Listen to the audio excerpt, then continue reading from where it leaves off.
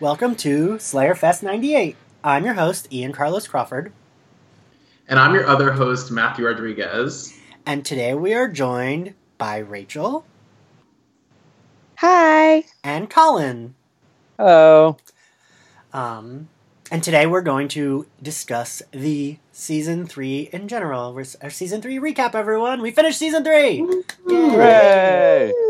I mean, there's 7 seasons of the show. Season 1 is short, but we've done like 3 full seasons of the show. I mean, we're not yet at the midway point, but like it really feels like we've gone through a lot. I know. We have. God. What are you guys going to do when you finish all 7 seasons? Like, you can't just end the podcast. We've talked about that before because other podcasts like Gilmore Guys, like they went on after Gilmore Girls ended. What did they end up doing? Bunheads, I think. And we've talked about turning this into an Angel podcast. Oh my God, please do. Please. I've also talked about doing a Dollhouse podcast since that would only last 24 weeks. And I stand for Dollhouse. So I do not. That's a conversation that... you could do both. That's true. We could alternate 1 week on Angel and 1 week on Dollhouse. I mean, there was a point, remember, when we were like, oh, maybe we'll... Which we're not going to do, but if there was a point when we were like, oh, maybe when we start Season 4, we'll start doing Angel at the same time. But like... That'd be a lot. It would be a lot. Yeah. That's just a lot to juggle. Yeah. And like being like, oh, we'll have a guest on for episode of Angel. Like also who would want to be on as a guest for Season 1 of Angel? Ugh. That's a rough season. Yeah. Yeah. And like if we're doing it with Buffy, then we have it to do has it its moments. Yeah, it has like 3 moments. And like I felt like if we were doing it in order, then like that would be...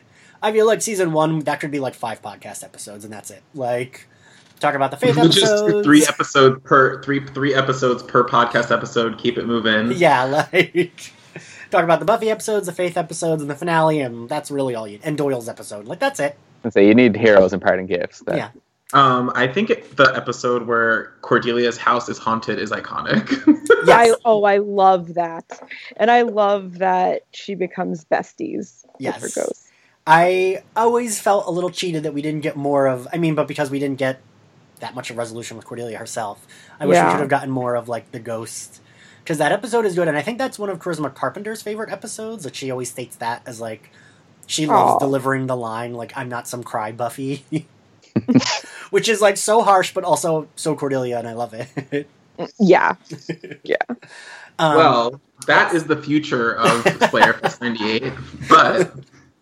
We're here to do the work of the present. Yes, and we're here with 2 very patient Slayer Fest 98 guests who both have now waited a really long time to record their episode they were going to be on for. And thank you both so much for being so patient with us. Well, thank you for having us. Yes, thank you. It was a pleasure. You guys, if you're on one more episode, you're an official Scooby. Yeah. That's what I've always wanted. Oh, yeah. 3 episodes, you're part of the official Scooby Club, an exclusive club. Well, if nothing else, you all have to have me on for The Gift, Season 5, so that I can just, like, sob. It's just me and you crying, Rachel. Yeah. Just every time you come to me, it will just be me crying more. Matthew's just like, well, Rachel and Ian are crying again. And I'm just like, I really want to break down the motifs. I'm like, you're right, they were great. Yeah. So, Season 3 is, I think, me and Matthew's favorite season of Buffy, right? No, you're wrong. Stop speaking for me. This is erasure of me. No. No, this is what I say. There's a difference. I'm able to differentiate. I think that Buffy is the best. Season 3 is the best Buffy season. It is not my favorite. Okay, that's fair. But I think season 3 is favorite? the objective best.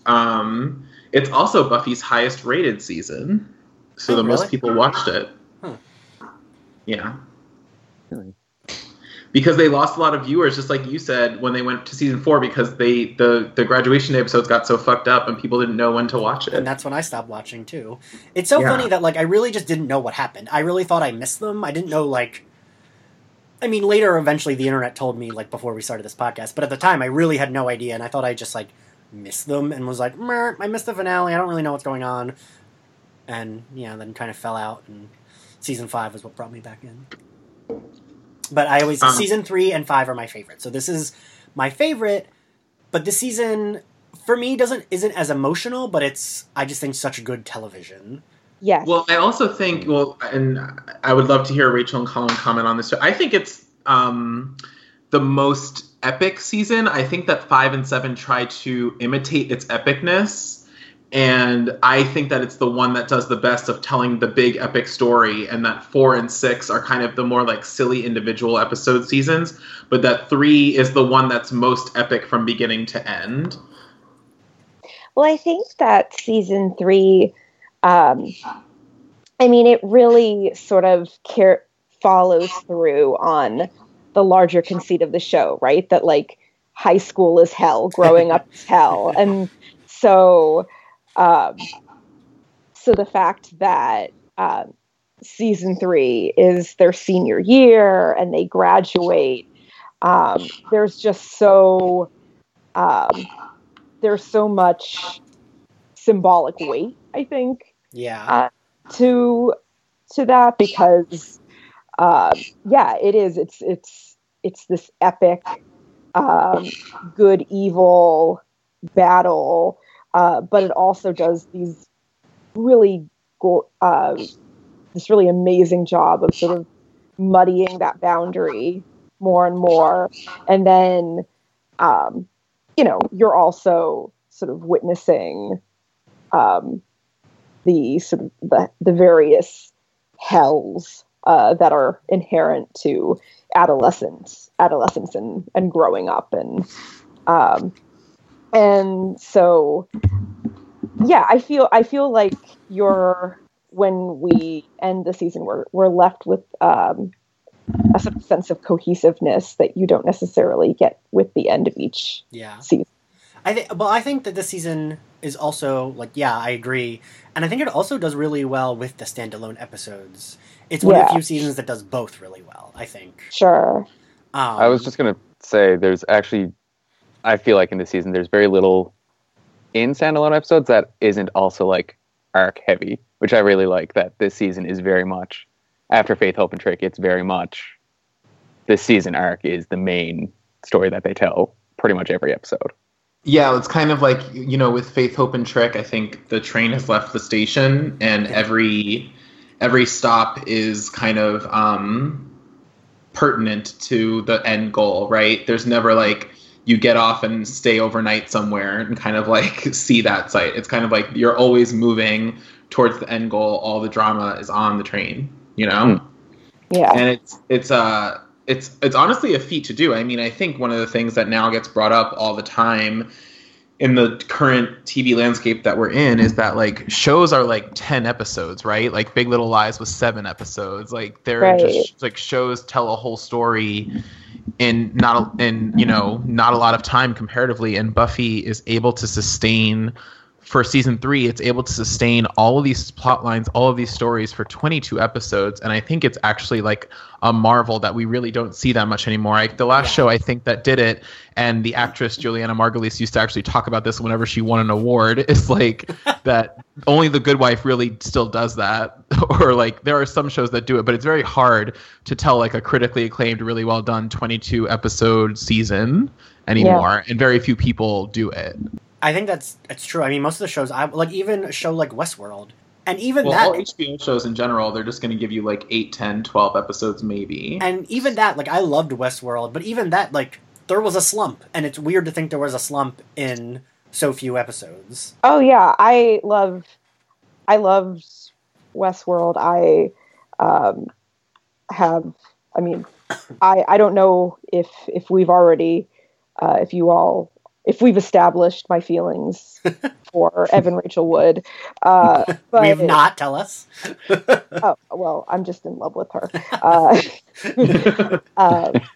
So if she ever listens to this podcast, Evan, I'm married, but in another life, maybe.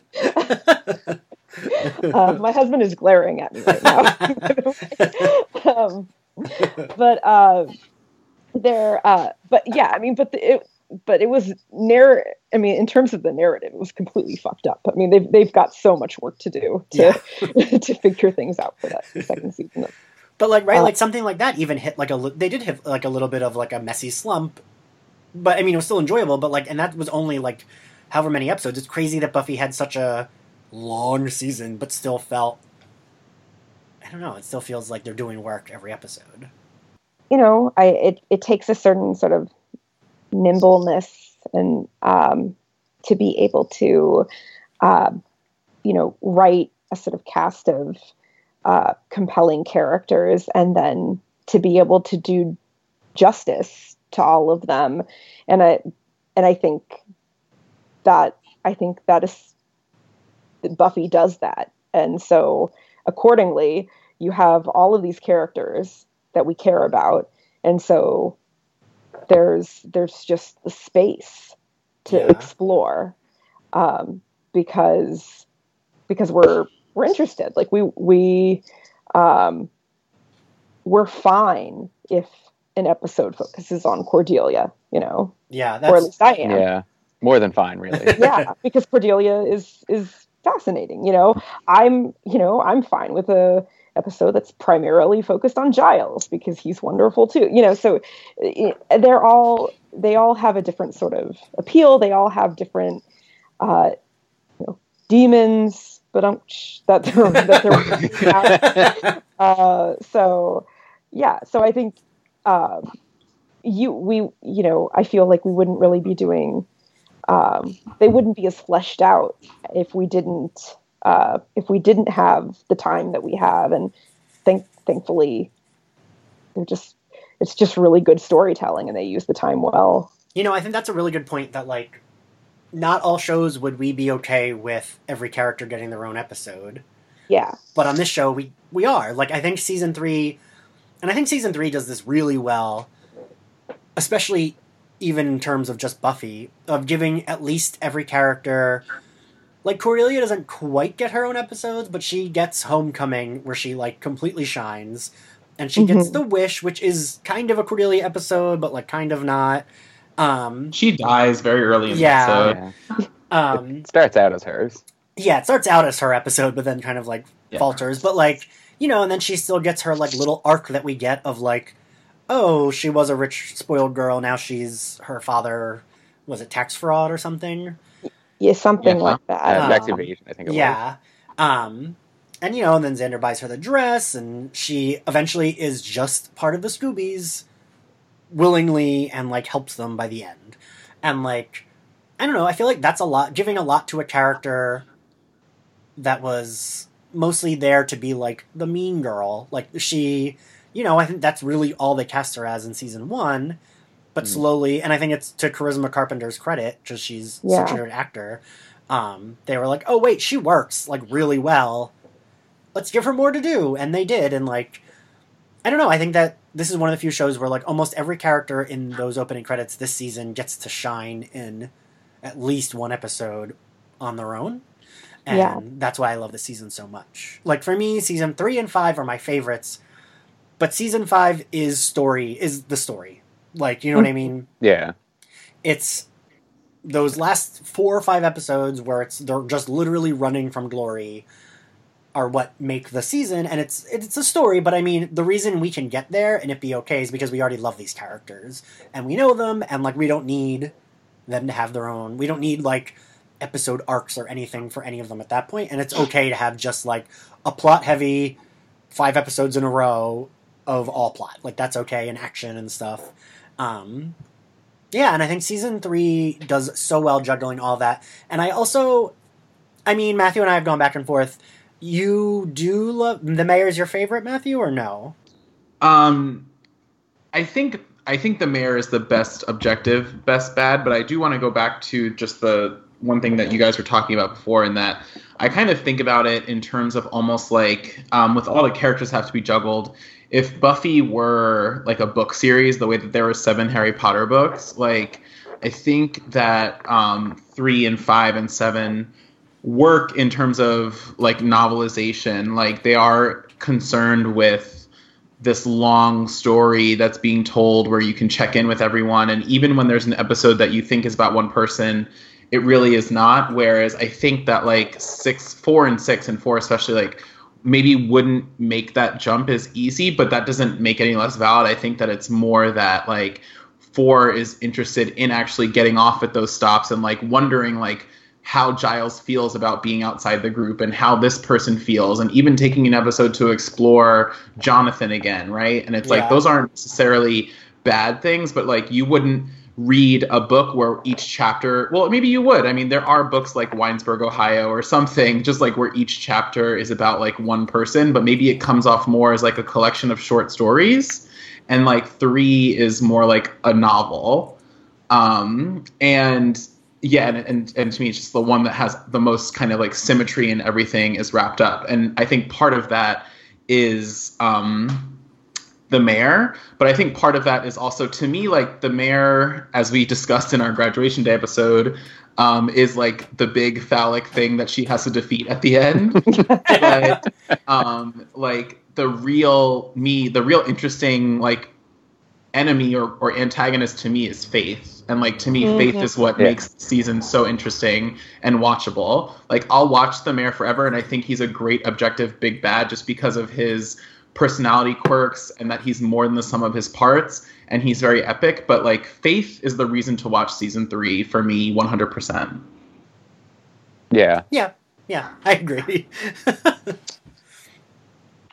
I mean, going back, I do think Faith is like a little bit of a problem because she's so sexed up so immediately. I don't know, Rachel, as you tell me how you feel about that as a woman, because like as a gay man, I feel like I can think that, but it doesn't matter if I think that. About how how Faith sort of oozes sexuality. Yeah, like for me, I'm like, oh, I get it, because they want her to be different, because Buffy isn't like that, and both are okay. But the fact that she's so sexed up and then is like also goes bad, and like she's a teenager, kind of. I mean, they're definitely playing on the trope of the dark woman. Yeah. You know, like in every Victorian, well, not every Victorian novel, but in so many Victorian novels, you have the good woman is the light-haired woman. And she's pure and chaste, and she'll probably end up with the guy. And then often there's a dark woman who's got the dark, unruly hair, and she's much more sexual. And I mean, would you say Rachel is almost like a trope of like the ruined woman too? Like, yeah, okay. That's a sort of Faith is basically like a fallen woman, or she's in some ways she's sort of treated that way, at least vis-a-vis Buffy. But I think one of the things that's really sort of interesting about Faith is that there are parts of her that sort of bucks against the hypocrisy of that, even if it's not explicit, because you know it's that binary is false. Yeah. And, you know, hooray for Buffy, but there, you know, but this attempt to sort of place them in opposition as opposites, that's not, yeah, you know, that's just kind of, well, it's not, it doesn't get you anywhere. I mean, I think, the thing actually that's most interesting to me about Faith is not so much her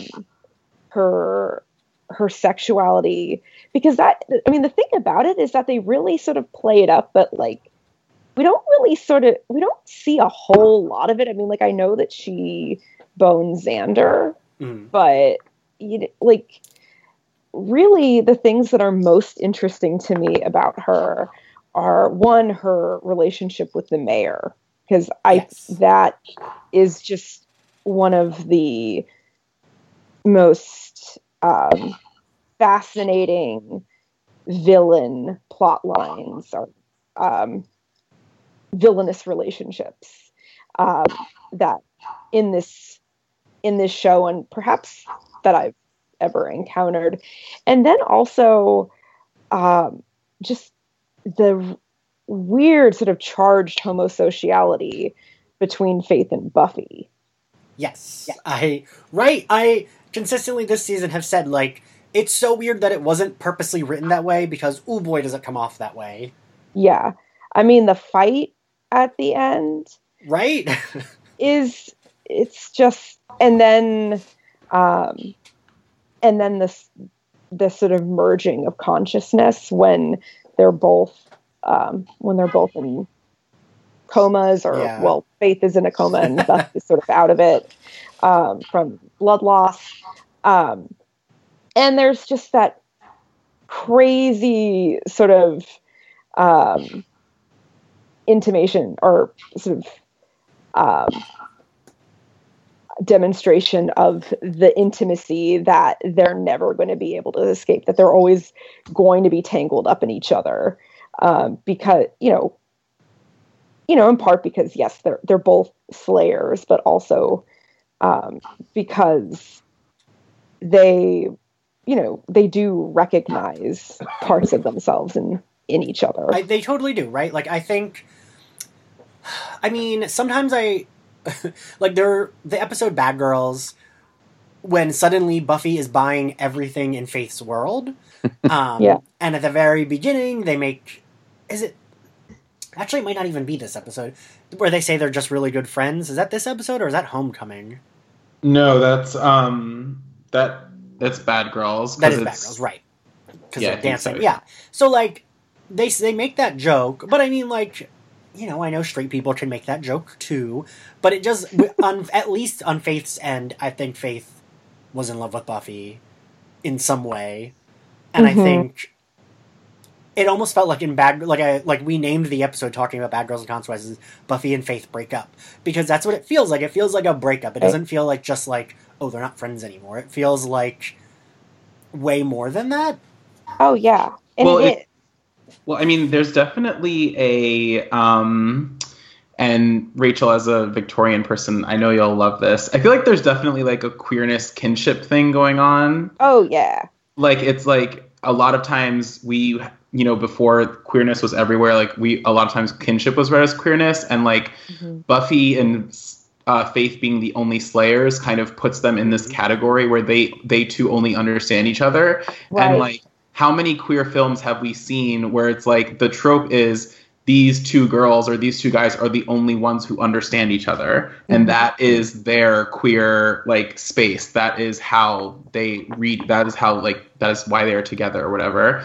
Honestly, this whole thing has me thinking about how like Buffy and Faith are totally Call Me by Your Name, and Faith is Armie Hammer, and because there's only two plots in fiction, and they are Man Goes on a Journey and Stranger Comes to Town, and Faith is the stranger who has come to town, and she is making Buffy like learn all these things about herself, and they are in love. Do you know I'm reading that book right now. I mean, by the time this airs, hopefully I'm finally fucking finished.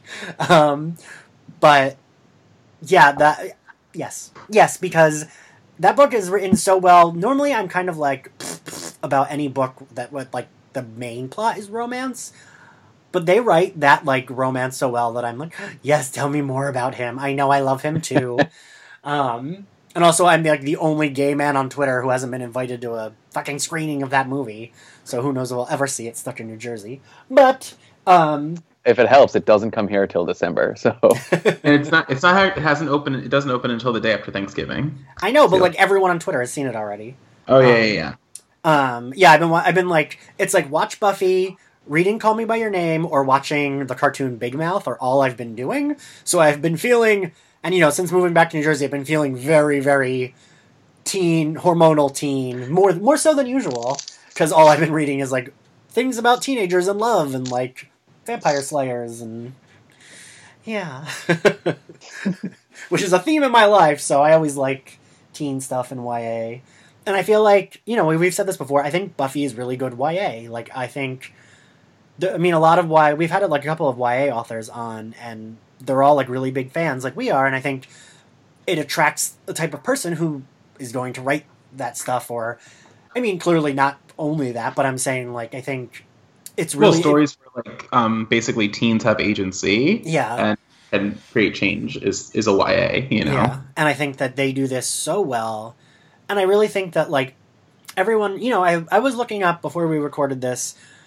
It's really weird looking at who was in a lot of the high school cast that comes together by the end. They haven't been in that many episodes.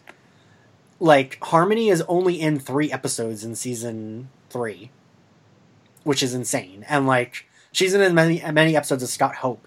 And, like, I don't know, it's so weird to think all these characters, and, like, Larry's in 4, so he's in, like, kind of a lot, I guess. But, like, you know, we know all these characters by that final episode. So it's not, like, crazy that they're all coming together. You know, my only complaint, which is barely even a complaint, is that I wish we had more people at graduation day. I wish we saw Scott Hope and Devin and blah, blah, blah. But, like, it's crazy that Buffy does such a good job of, like, giving you these characters that have been in 4 episodes, and you're like, oh, yes, they're coming back to help them fight at graduation day. This made sense. And I think a lot of other shows maybe couldn't do that as well. Yeah. To bring back characters that, like, you know, you don't really care about that much, but it's like, oh, good, I'm glad to see them back. And, like, it's crazy that they bring Harmony back literally just to get bitten. Yeah. And then she becomes a main character. But then she becomes an actual, like, main character more than she was when she wasn't. Yeah. Good for her. Yeah, good for her. So in the last recap, we've been on for a little bit now, but in the last recap, we did kind of go through the characters, and I think we were just talking about this, so it makes sense to do it. We did go through the characters, the main ones, and kind of talk about what their arc was this season and how we feel the show treated them and succeeded or didn't succeed. So I think this would be a cool time to do that. I mean, the obvious one to start with is Buffy. Okay, she started the season in exile in Los Angeles and ended it, you know, being class protector and gathering all the students together to ward off a giant snake. So, what do we think about Buffy's journey this season? What do you think, like, her character was about? What were they trying to do? Do you think they succeeded? I think this journey that she goes on would most closely relate to her season 7 journey. Because I think that the whole big thing is that eventually she just asks everyone for help, and they all help her. And that's her big plan, is everyone's going to help. You know, she went to Faith's, she fought her own battle. The battle she needed to fight, that was honestly the more important emotional for her battle, was her fighting Faith. That was the battle we needed for her emotional arc. And then it's like, okay, now she realizes that's over. Now she knows she needs to ask everyone for help. When realistically, they probably could have come up with some other plan, whatever. But this one works, and I love it. And I think it's important that it's Buffy planning this because of her loner slayer bullshit that she normally pulls. And I feel like somehow defeating Faith made her more inclined to ask for help. I don't know. Does that make sense? Yeah, I mean, I think it's important that it ends on such a collaborative note, given that we begin with Buffy in self-imposed exile and in isolation, having taken a different name, trying to erase her identity. And so, I think a lot about this season. I mean, in a lot of ways, yeah, absolutely. I think you can pair it with 7 because I think she comes back in 7 to a lot of these same sort of questions. But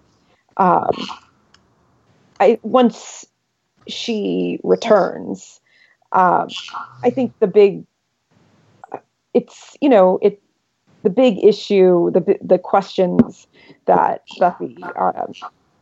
Buffy's grappling with most are, I think, sort of identity questions. Yeah. So I think it's no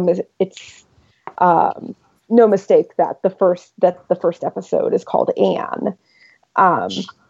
So, you know, what sort of Slayer do I want to be? How do I fit in this group? And then Faith kind of, you know, as a device, you know, she kind of uses Faith in her own sort of psychological way to sort of figure out to what extent she wants to define herself, like, against her, or and, you know, so you sort of see her pooling all of this, you know, figuring, trying to sort of determine what sort of hero she wants to be. And then that kind of culminates with her telling the council to get the fuck out, you know, that she's not going to... Which is such a good moment. Yeah, that she's not interested in this sort of large, detached patriarchal body. Yeah. And she is also bucking what tends to be the inheritance of the Slayer, right? Which is to be a loner, which is that you're sort of doomed to have a short and very isolated life.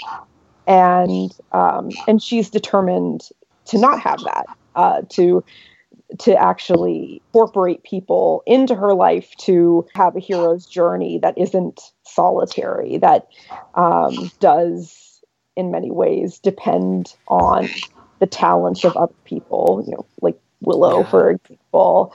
And in season 2, she relied on that, but she didn't really rely on it. It happened. And it was just kind of like incidental that it was happening because she was going to do the thing regardless. Right. Yeah. Yeah. Yeah. Colin, what do you think? I think you all raised such good points, and I feel so stupid listening to you. That's normally how I feel, Colin. Just kind of go with what Rachel said about her, like, starting the season alone. Even when she first comes back to Sunnydale, everyone's against her for leaving. Oh, totally, yeah. So then, like, by the end of it, when everyone's, like, rallying around her and joining her in the fight, I think that's kind of great. And that, like, all of her friends and classmates recognize that in her after bashing her for leaving for the summer. Yeah, I mean, and Matthew and I discussed this when we discussed that episode. I think they treat her so unfairly when she comes back. Like, I'm so pissed at all of them. Right? Like, every time I watch an episode, I get so mad, and I'm like, Joyce, what are you doing? Willow, what are you doing? Xander, shut up. Like... Xander, you're doing exactly what we expected. Yeah. Well, I mean, Buffy's basically, like, gone through, like, this trauma, and they're all kind of, like, re-traumatizing her, like, not making space for her to, like, you know, like, talk about it. And then, like, on top of going through the trauma of losing Angel and being kicked out of her house for basically being gay. Yeah. She, like, they, like, don't even give her, kind of cut her any slack, I guess. And it's really weird. I do like what Ian said about this mirroring her season 7 persona, or in a lot of ways, because I think that they play off each other a lot. I think that this season, obviously, we talked about, like, we talked a lot about this being about patriarchal structures, and Rachel brought it up a lot, which I think is, like, really interesting. I read something a while ago when Dollhouse was on about Dollhouse's second season and how hard it is as, like, a TV writer to make, like, a shadowy patriarchal organization or, like, an evil corporation. It's hard to make that a good villain. Usually people want villain to be, like, a singular person, like Penguin and Catwoman or Dr. Freeze and Poison Ivy, you know, like, it's harder to make, like, a huge structural thing Mr. a villain. Freeze, mom. And that's why, and that's what was I gonna say? That's you distracted me with the Freeze thing. So because there's actually a shit ton of villains in this season in a way that is really interesting. Like, the mayor is the big bad, but like I said, we have Faith, but then you also have her dealing with the Watchers Council and all these other things, and you see Buffy stepping up, I think, in a way that she hasn't had to previously, and it's because all these things that we thought were there to support her, even, like, you know, the U.S. public school system, are not there to do that. and they're really there to like hinder her in a way. And so she does have to be the one to rally people against the mayor of a small town, and she does have to be the one to like call the shots. And she does have to be the one to go up against her own mother and Moo to like save people like her. So, I mean, this season, I think we saw Buffy wrestle a lot with like, oh, like it really does have to fall to me because like anyone at any moment could be evil or not, like, you know, or have it out for me. And yeah. Yeah, and I always think it's weird that the first Harry Potter came out in 1997 because so did Buffy. And I always feel like it's weird that, I mean, I guess they still could have going forward, but it's weird that one didn't influence the other storytelling-wise. They both kind of, like, were out at the same time.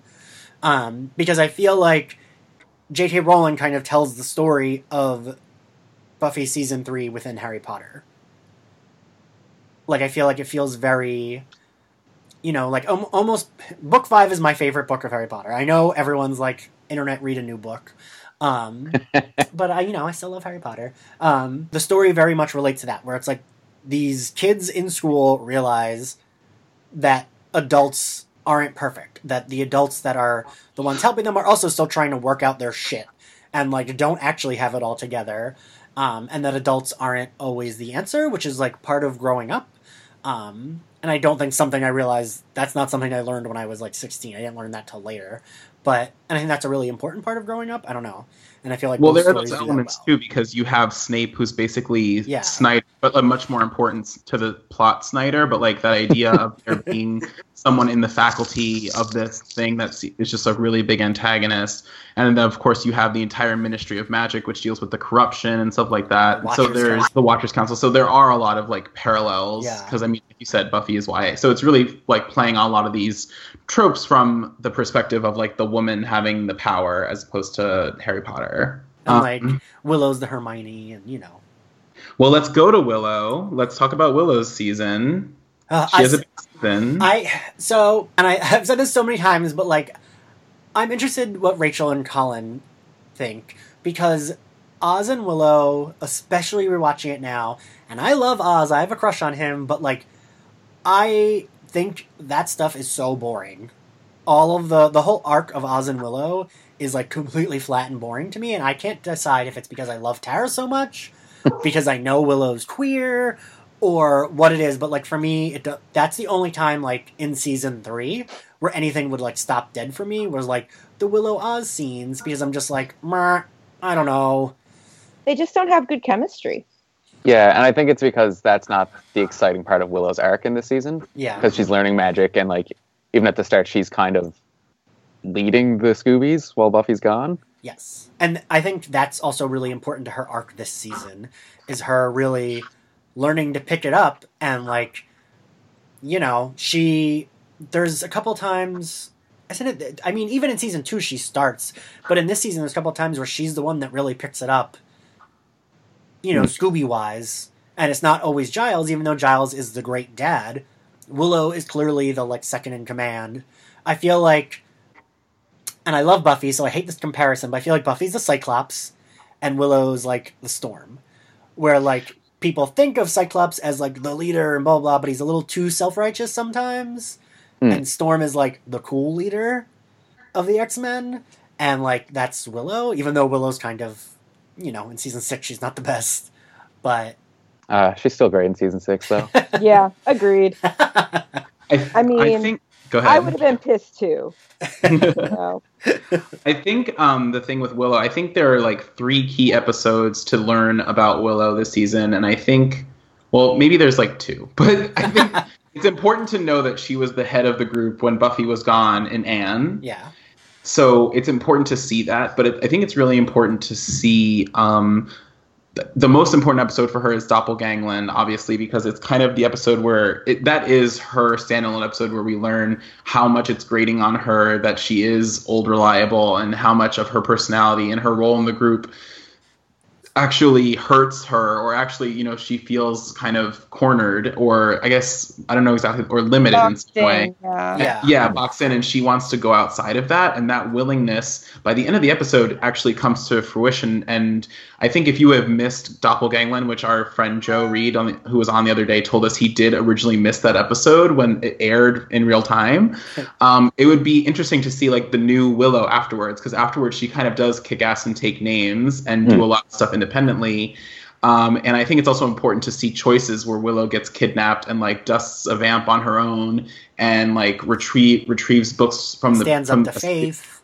And stands up to Faith. So like Willow has this really big, for lack of a better term, because it's not season 4, this like big coming out. It's almost more like a coming out like in the sense of a debutante ball type thing. Like, she comes out into her own character, because in seasons 1 and 2, and we said this a lot of times, by the end of the show, you really think of Willow almost as the star. In seasons 1 and 2, they really sideline her and just make her like the geek and the whiz kid. But in season 3, she really blossoms, and I think it's a really great arc for her. And it is sad that as she blossoms, she kind of has Oz by her side, because you're right. I don't think they don't like her, that they don't have chemistry. I think they have friend chemistry, in that like they just always seem like BFFs who decide to have sex because it's like what you're supposed to do when you're 18 and you're with someone, and it's like, and the world is ending. Scary.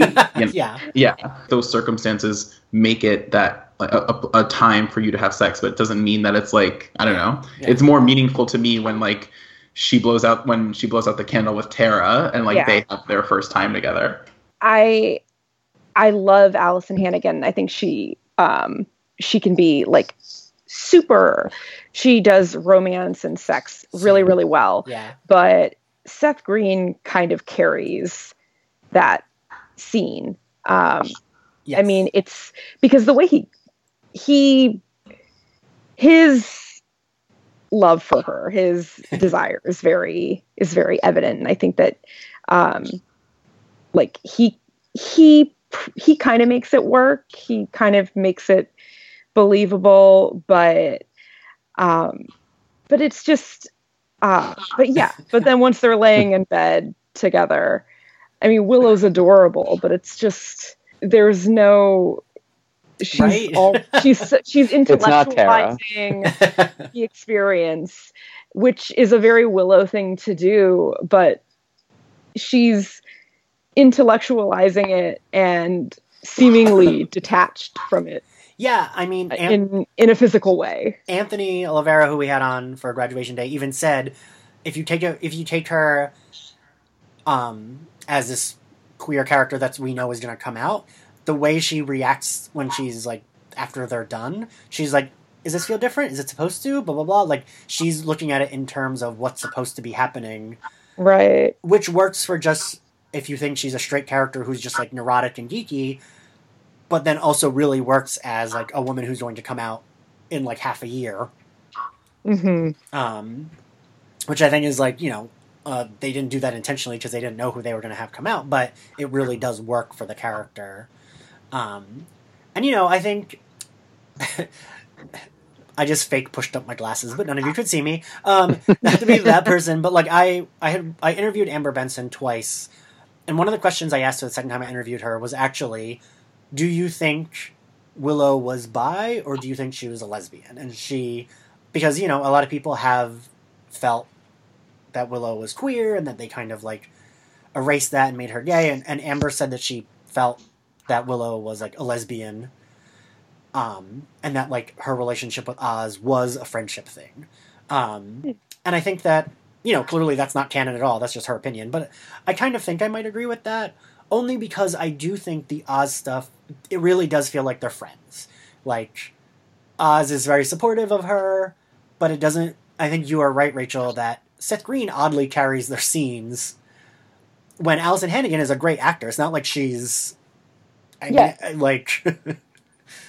So and I mean, weird. Gosh, she and Tara are electric. Yeah. For sure. And like, I think it's just even the way it's written. Like, I just don't think the way they speak to each other is the way that really intimate people speak to each other. It's the way that like just really close friends speak to each other, just like support systems. But like the way that her and Tara call each other like baby, like I don't even think her and Oz do that. You know, like the way they speak to each other is the way that like two lovers speak to each other. If this makes sense, I feel like their Willow and Oz, like their dialogue is very like Gilmore Girls-y in that, and I mean, and actually, this is probably not fair because I've only ever seen a few episodes of Gilmore Girls, but like I've never even watched Gilmore Girls, and I know what you mean. So, Lorelai story, like no two people are that quick-witted all the time. I mean, and Oz is like Seth Green's delivery of Oz's lines is just perfect. Yeah. But since they're both so clever in their own way, so much is just, it's all words.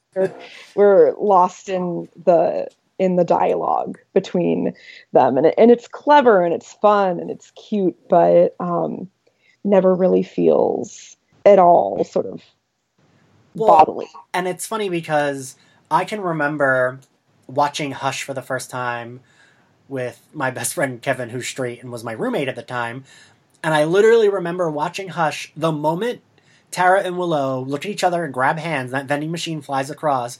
I remember him yelling, and I don't know how you could be friends with me and not have had that spoiled, but I remember him yelling, saying, "Oh my god, I hope they fall in love!" Like, that was like immediately what he yelled, and I was like, how did he not know that they do?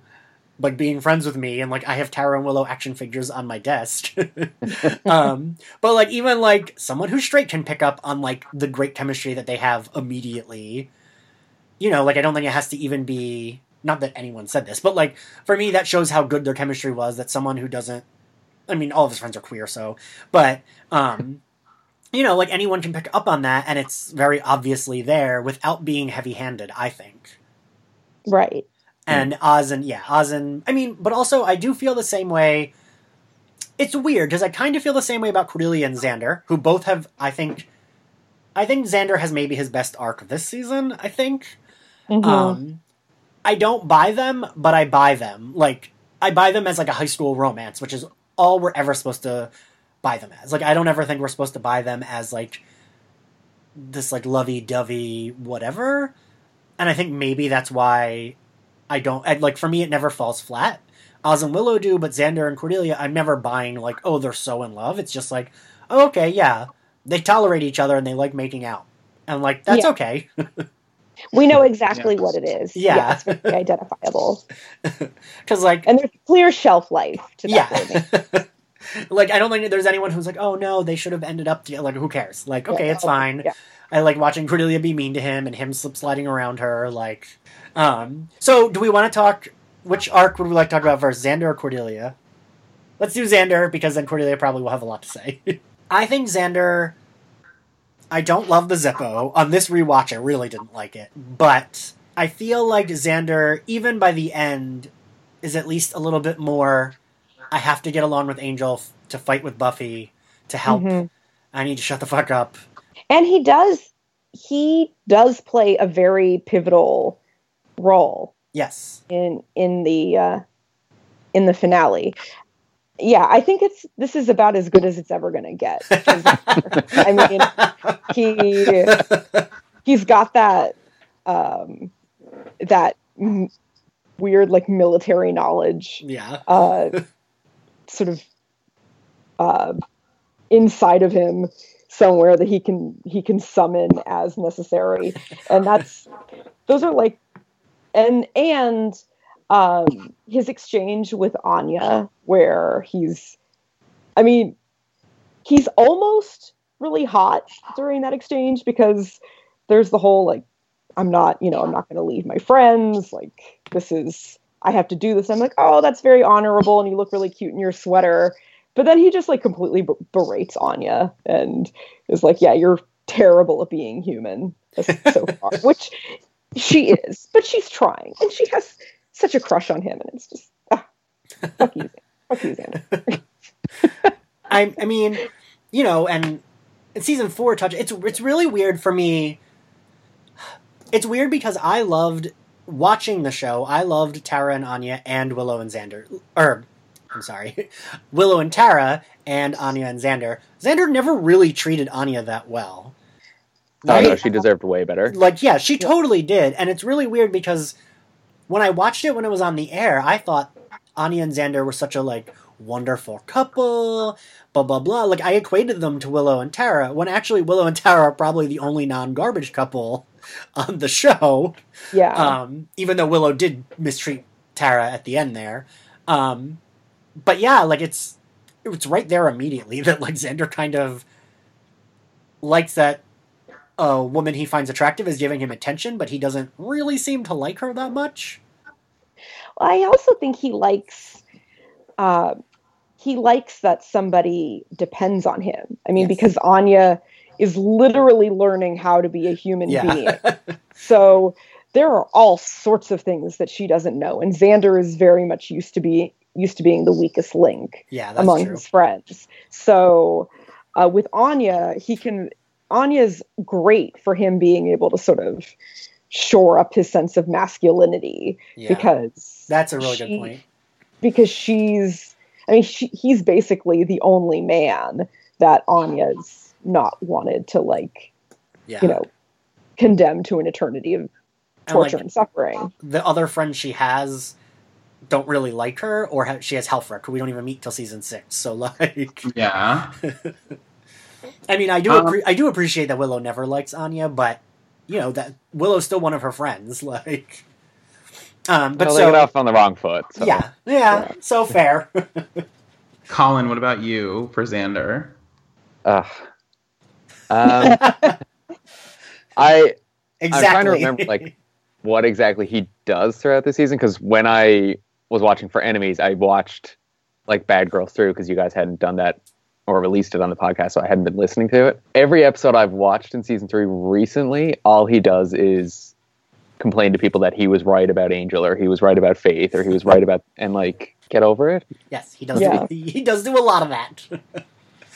However, I will give him this: in season 3, I tweeted recently about like the list of things that Xander does right, and season 3 is one of them when he buys the dress for Cordelia, and it's like a shining moment for him. Yes, so much of that prom episode makes me cry, but that's like where I start to get misty-eyed, and then it doesn't stop, because that's and I mean, we discussed it in the episode to record it for prom. It's one of the few things he does on the show that isn't capital G good guy, but is lowercase g good guy, and he doesn't need to like jerk himself off about it.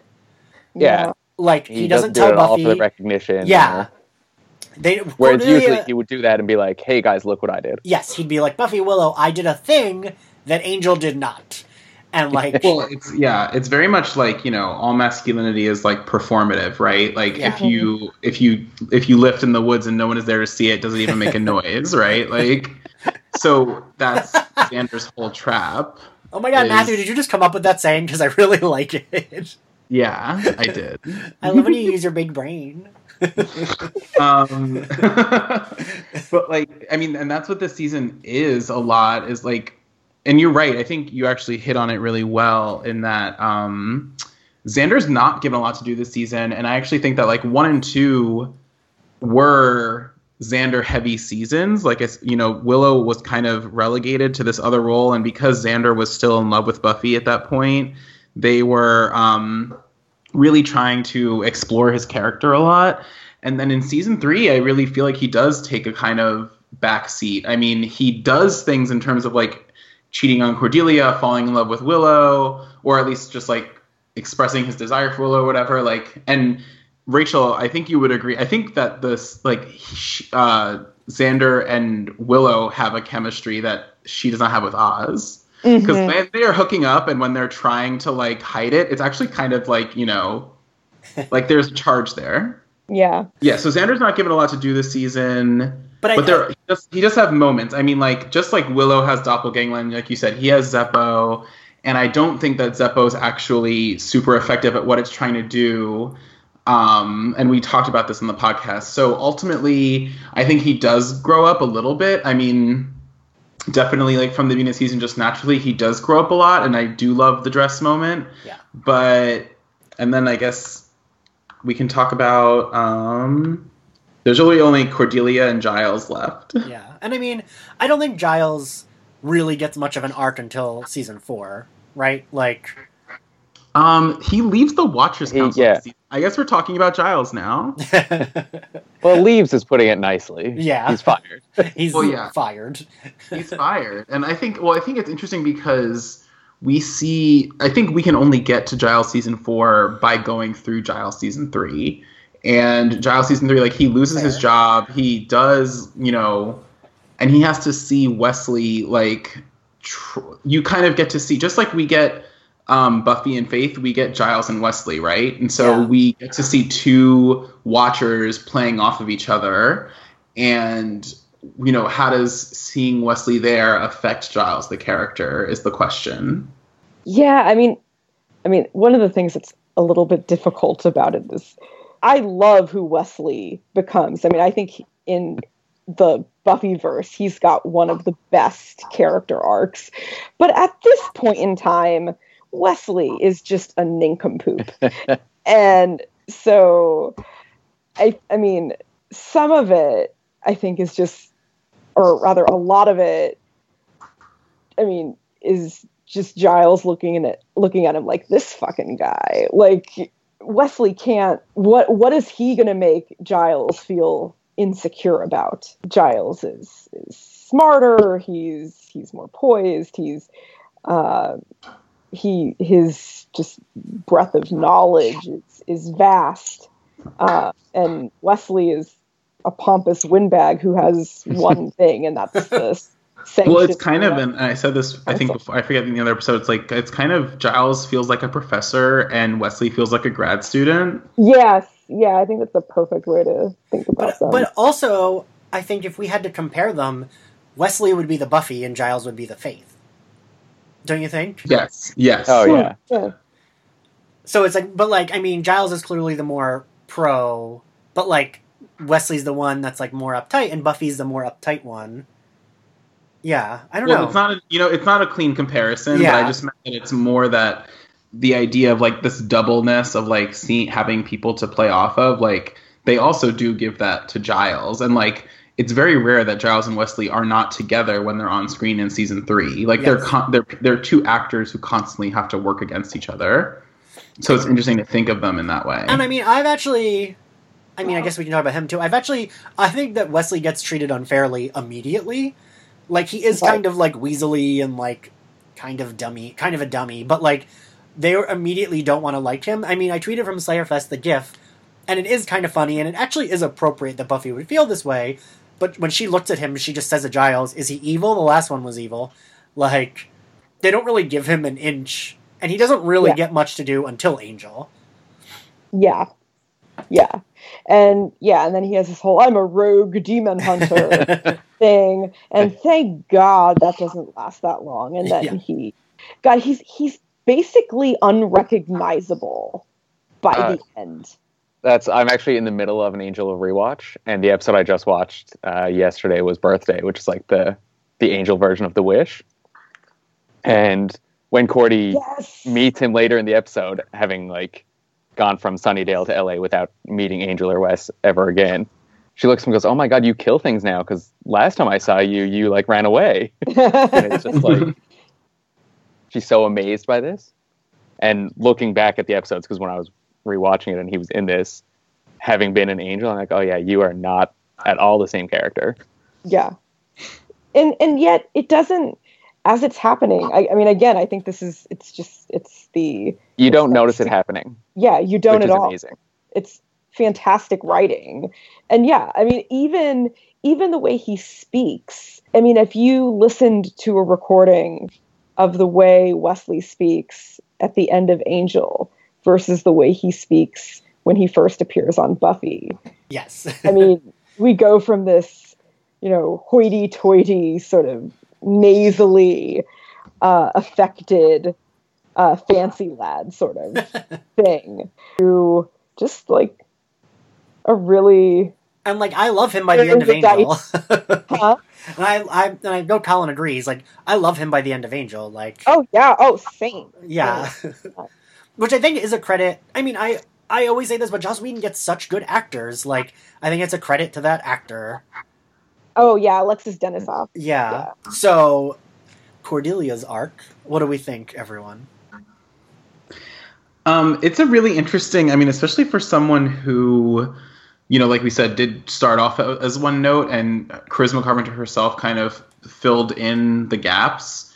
I mean, going through her own trauma of like being cheated on and then getting the physical wound and everything. And it's the season 3 is really amazing, I think, for Cordelia, because she goes from like the queen bee to the shame of dealing with Xander, and then the shame that her friends put on her for having dated Xander, to then kind of regaining the status, but then losing her wealth. And like, it's a lot to actually throw at one character. And especially for someone who, like, when you get down to like who's being billed where, like, she is clearly like 5th in line after Giles, and even in a lot of senses like lower than, like, sometimes gets less screen time than Oz, right? Oh my gosh, It's so funny. When I listed the main characters, I didn't list Oz. See, I often forget about him too. Like, I really do. I always think he's a guest star, and then I look back and I'm like, oh, he's in the credits. Yeah. Well, because also he really doesn't have anything to do. Like, no. He literally is Willow's kind of boyfriend. Like, even when, he only exists in relationship to Willow, whereas all the characters kind of exist on their own. Yeah. And like, even Tara and Anya kind of do exist as girlfriends of the main characters. They are still more fleshed out, I think. Or maybe not Tara. I don't know, but I still love Tara them more. is, because she has the whole relationship. She has the whole relationship with Dawn. Yeah, that's true. The one that and her and Buffy developed that relationship. Yeah. Tara has relationships outside of Willow, but Oz doesn't really. Because I even said in the last podcast, I think, like, Oz and Xander never even have like their bro time. They don't even get like male to male relationship time. Yeah, I mean, and I don't know that. I think that it could have worked if we did get a little bit of Xander and Oz like hanging out, because it's not.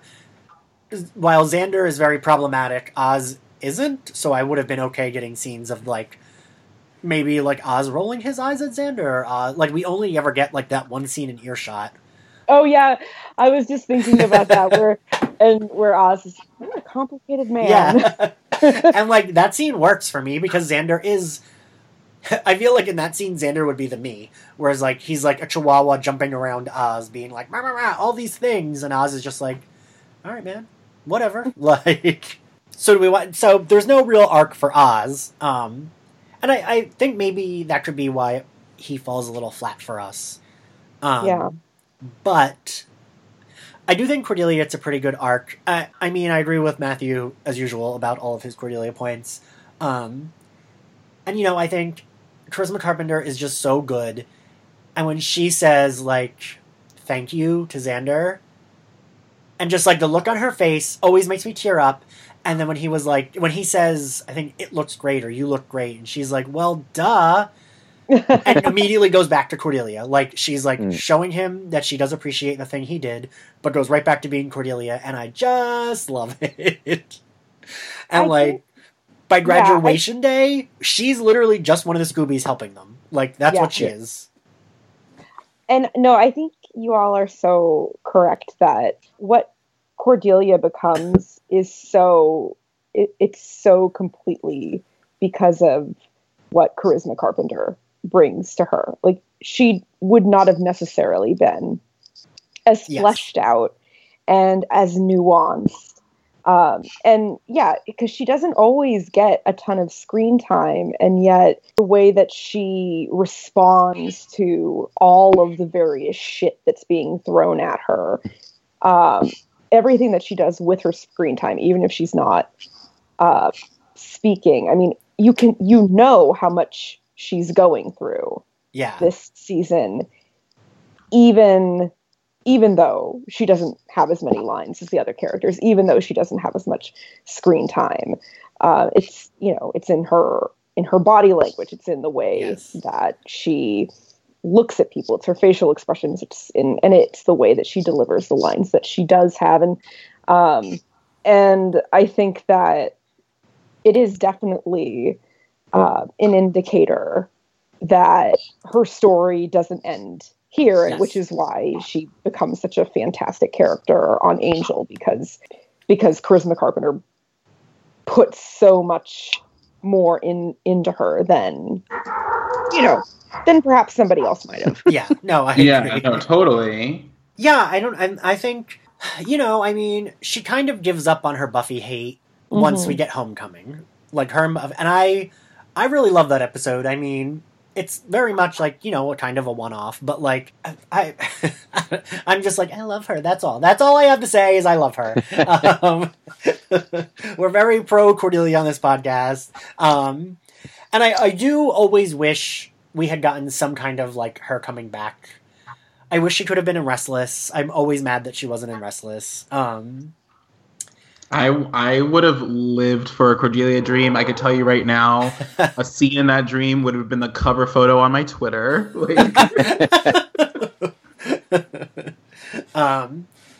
So I wanted to end, semi-end with this quote I found from Joss Whedon about Season 3, which I thought was really good.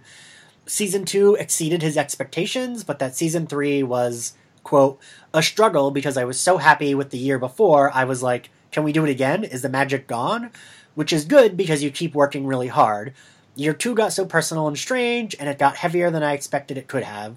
We really got to go there emotionally, mostly because we had actors who could do anything, which is something we didn't know when we started. But I would say a couple of things about the third season. One, it proved there was life after Romeo and Juliet. Our goal was to keep it fresh, which we did. We got to explore faith and the dark side of being a slayer, and calling the whole thing into question was really exciting at the point. And knowing that we had a countdown on high school stories, when we'd only been in high school for 2.5 years, there was a discussion whether we should be Saved by the Bell, and they're in high school forever, and the decision was to have them graduate. And the decision to have them graduate meant for the first time that we were going to get into some serious changes just in terms of look and feel. We also knew that Angel was going to be leaving. Knowing we had limited time to play up both high school and the Angel and Buffy romance sort of galvanized us and made us pull out all our stops, which I think is a really good summation of Season 3. Mm-hmm. Well, there's a lot there, but because there's something I wanted to go to also, so we can kind of parse it out before, okay. because I think the leaving high school thing is really interesting, right? Because how many TV shows actually do leave their main setting? I mean, the larger setting is Sunnydale. But overall, like when you have like an office comedy, like they are always in the office, or if you have Cheers, they're always in Cheers. And Buffy is, was conceived as a high school show. And so like, what would it have looked like if the show had decided to do like a season is like a winter or like a few months instead of a whole year, and just stayed in high school versus like brought them to college? I think it definitely, thematically, the show would have been far more limited. I mean, just in scope. And, maybe that's not fair. Sometimes limitations can actually bring out really, really great complexity and nuance. But I don't know. I think because Buffy is the whole, like, one of the key aspects of Buffy is that she is sort of rebelling against the legacy of the Slayer, that she is attempting to live life differently than the Slayers that have come before her. I think that we do sort of need to see sort of try her hand at different stages of life. We do need to see her in different situations, all the time being the Slayer, but figuring out college classes and, working a food service job and, becoming the primary guardian of her sister, all of those sorts of things. And I don't know that we would have really sort of gotten that sort of interesting play on the hero's journey. It wouldn't have been quite as fleshed out if they kept them in high school the whole time. Yeah, I agree with that. Yeah, I mean, Colin? I was just going to say, if, they're all 7 seasons in high school, it would become eventually very hard to, I don't know, come up with storylines proper and give the character something to work with.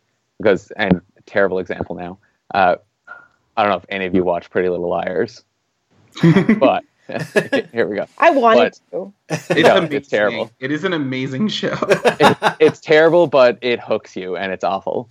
But they're in high school for literally like 6 seasons, but only like 1 or 2 years have passed. So all the characters are clearly aging, and the storylines are getting darker and more mature. But you're still only 16. Well, okay, but can I say my one pet peeve about Pretty Little Liars and then move on? Only one? Well, okay, my biggest one is that, so each season is only like a few months, but they have to, so the whole thing, and this isn't a spoiler, it happens in the first episode, the main character, Arya, is in a relationship with her teacher, Ezra Fitz, and that's his name, right? Okay, because I always confuse him because there's also Olitz from Scandal, but they're both Ezra, right? Anyway, so she's in love with her teacher, and they're actually together. Like, they are in a relationship on the show, but they have to do things to, like, move him around. So in the span of, like, 8 months, he goes from a high school teacher, and then he becomes a college professor, and then he becomes the dean of the English department within, like, 9 months. What? Yeah, but that happens over like 5 seasons, so it seems okay. Right, like it has, but like it's still like the next fall, and they're like, "Oh, Ezra's the dean now," and it's like, "Girl, calm." Like, what? But literally, the show doesn't create a world, like it creates a world where these kind of things are just like, okay, I guess this is how it is, so you don't care. Yeah, you don't question it. Well, Pretty Little Liars is like one of those like really absurd teen shows that knows it's absurd, though, right? Yeah, it's like a pre-Riverdale in that sense, too. Yeah, like I think it does, but it doesn't want to be absurd. It's a weird... Because isn't there like 10 different killer reveals, but then none of them are actually the killer? Yes. Yeah. Because I feel like I would see Twitter be like, oh, tonight's the night we find out who A is, and then it'd be like, oh, a year later, tonight's the night we find out who A is. And like that's what it felt like watching. Yeah. Like you would find out who A is, but then there would be multiple A's, and then there was a new A called like AD that was like a second A or like a fourth A. It was really crazy. Okay. Sorry. Sorry to derail you. But... No. But I think you're both right. I'm happy that they went to college and did that. I think about there's different shows that have failed or succeeded to move, places. There's the famous example of like after Weeds moved from Agrestic, it was bad, and then boy was and then Showtime actually required every single show to not move locations. They said you're not allowed to move to all of their shows. Wait, really? Because the powers that be at Showtime told every single show on Showtime at the time, United States of Terra, Nurse Jackie, they were like, you can't change locations because of how much flack Weeds got for it. I mean, Weeds did kind of... It just did. That should have been the series finale. I think that's such a good finale, but it should have been... But I think Buffy does it really well. Like, for me, Season 4 is a little bit of a transition, but it's still... I don't know. For me, it's like Season 5 and 3 are my favorites, and Season 5 is like... So, that's when they've aged Buffy up a lot. And I think it all still works, so... Well, yeah. Do you remember that one scene, the only scene in all of Season 5 where she's in a college class talking about Rasputin, and you're like, wait a minute, she's still in college? I don't even remember that scene. I was in a reference. There's one other scene where she drops out of college, and at that point I had definitely forgotten she was supposed to still be in college, because she goes to see one of her professors at the beginning of the end of the Glory arc, when all the episodes are one right after the other. And it's like a professor you've never seen before, and the scene is like oddly emotional because it's, I think, supposed to be paralleling the fact that you didn't know if Buffy was going to come back because it was going WB, it was like up for grabs or whatever, and UPN was fighting for it. And she says to the professor she doesn't know if she'll be back next year, and it's like oddly emotional, but also it's like, oh, she's still in college? What? And then it's like not clear that she even finishes college, right? But still gets a job in high school education. Yeah. Okay. So I guess it's time for final grades. Ooh. What would you grade Buffy season 3? Where would you rank it among your favorite seasons? Those are the two questions. What do you give it a grade A to F, and where would you rank it on your favorite seasons? I'll start to give you guys time to answer. Thank you. I think that, like I said, I think that Buffy is objectively the best. I mean, season 3 is objectively the best season of Buffy, so I'll give it an A. I think that when I list out my favorite seasons, it's actually my second favorite season. All right, I would say I think this rewatch, we'll see where I feel in season 5, because I've rewatched the show so many times, and I just always say season 5 and 3 are my favorite, but I think season 3 might be an A+ for me. I know you don't grade up with pluses, Matthew. But I think it might be my favorite, because I think season 5 has almost just as compelling of a story, and packs more emotional punch, but I think season 3 does a good job of carrying it throughout, while I think the season 5 premiere is really good. I love Buffy vs. Dracula, but I think the Harmony Spike stuff is a little bit muddled in the middle. Like, I don't really care. Like, usually I'll watch Buffy vs. Dracula and then skip a bunch of episodes, watch Triangle and Checkpoint and Fool for Love, and then watch the last 5 episodes. Whereas revisiting season 3 this time, it felt like almost every single episode is an episode I would watch in a rewatch. So, Colin? I would give the season an A+ as well. It is it's probably their best season. And it introduces Faith and Anya, who are two of my favorite characters. So, and they were both supposed to be like short-lived characters and continue through the whole series, which is great. I think I like season 5 slightly more though. So I think this would come in second place for me. All right. Rachel? Yeah, I think I would have to agree with Colin. I absolutely would give season 3 a high A. I think it's beautifully done. Thematically, the way, the character development, it's all just absolutely top notch.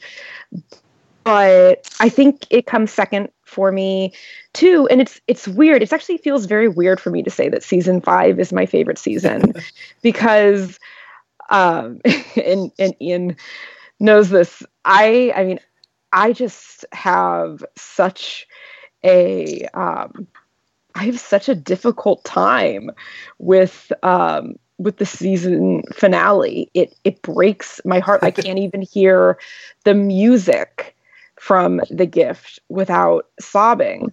But I think in a lot of ways that tells you what you need to know. I mean, that's the season that I'm most affected by.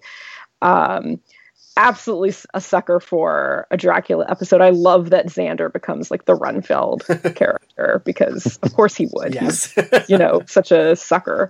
But yeah, I think season 5 definitely my favorite. But I also need to give a shout out to season 6. It doesn't always get a lot of love. I love season 6. I really, really do. I really love season 6 as well.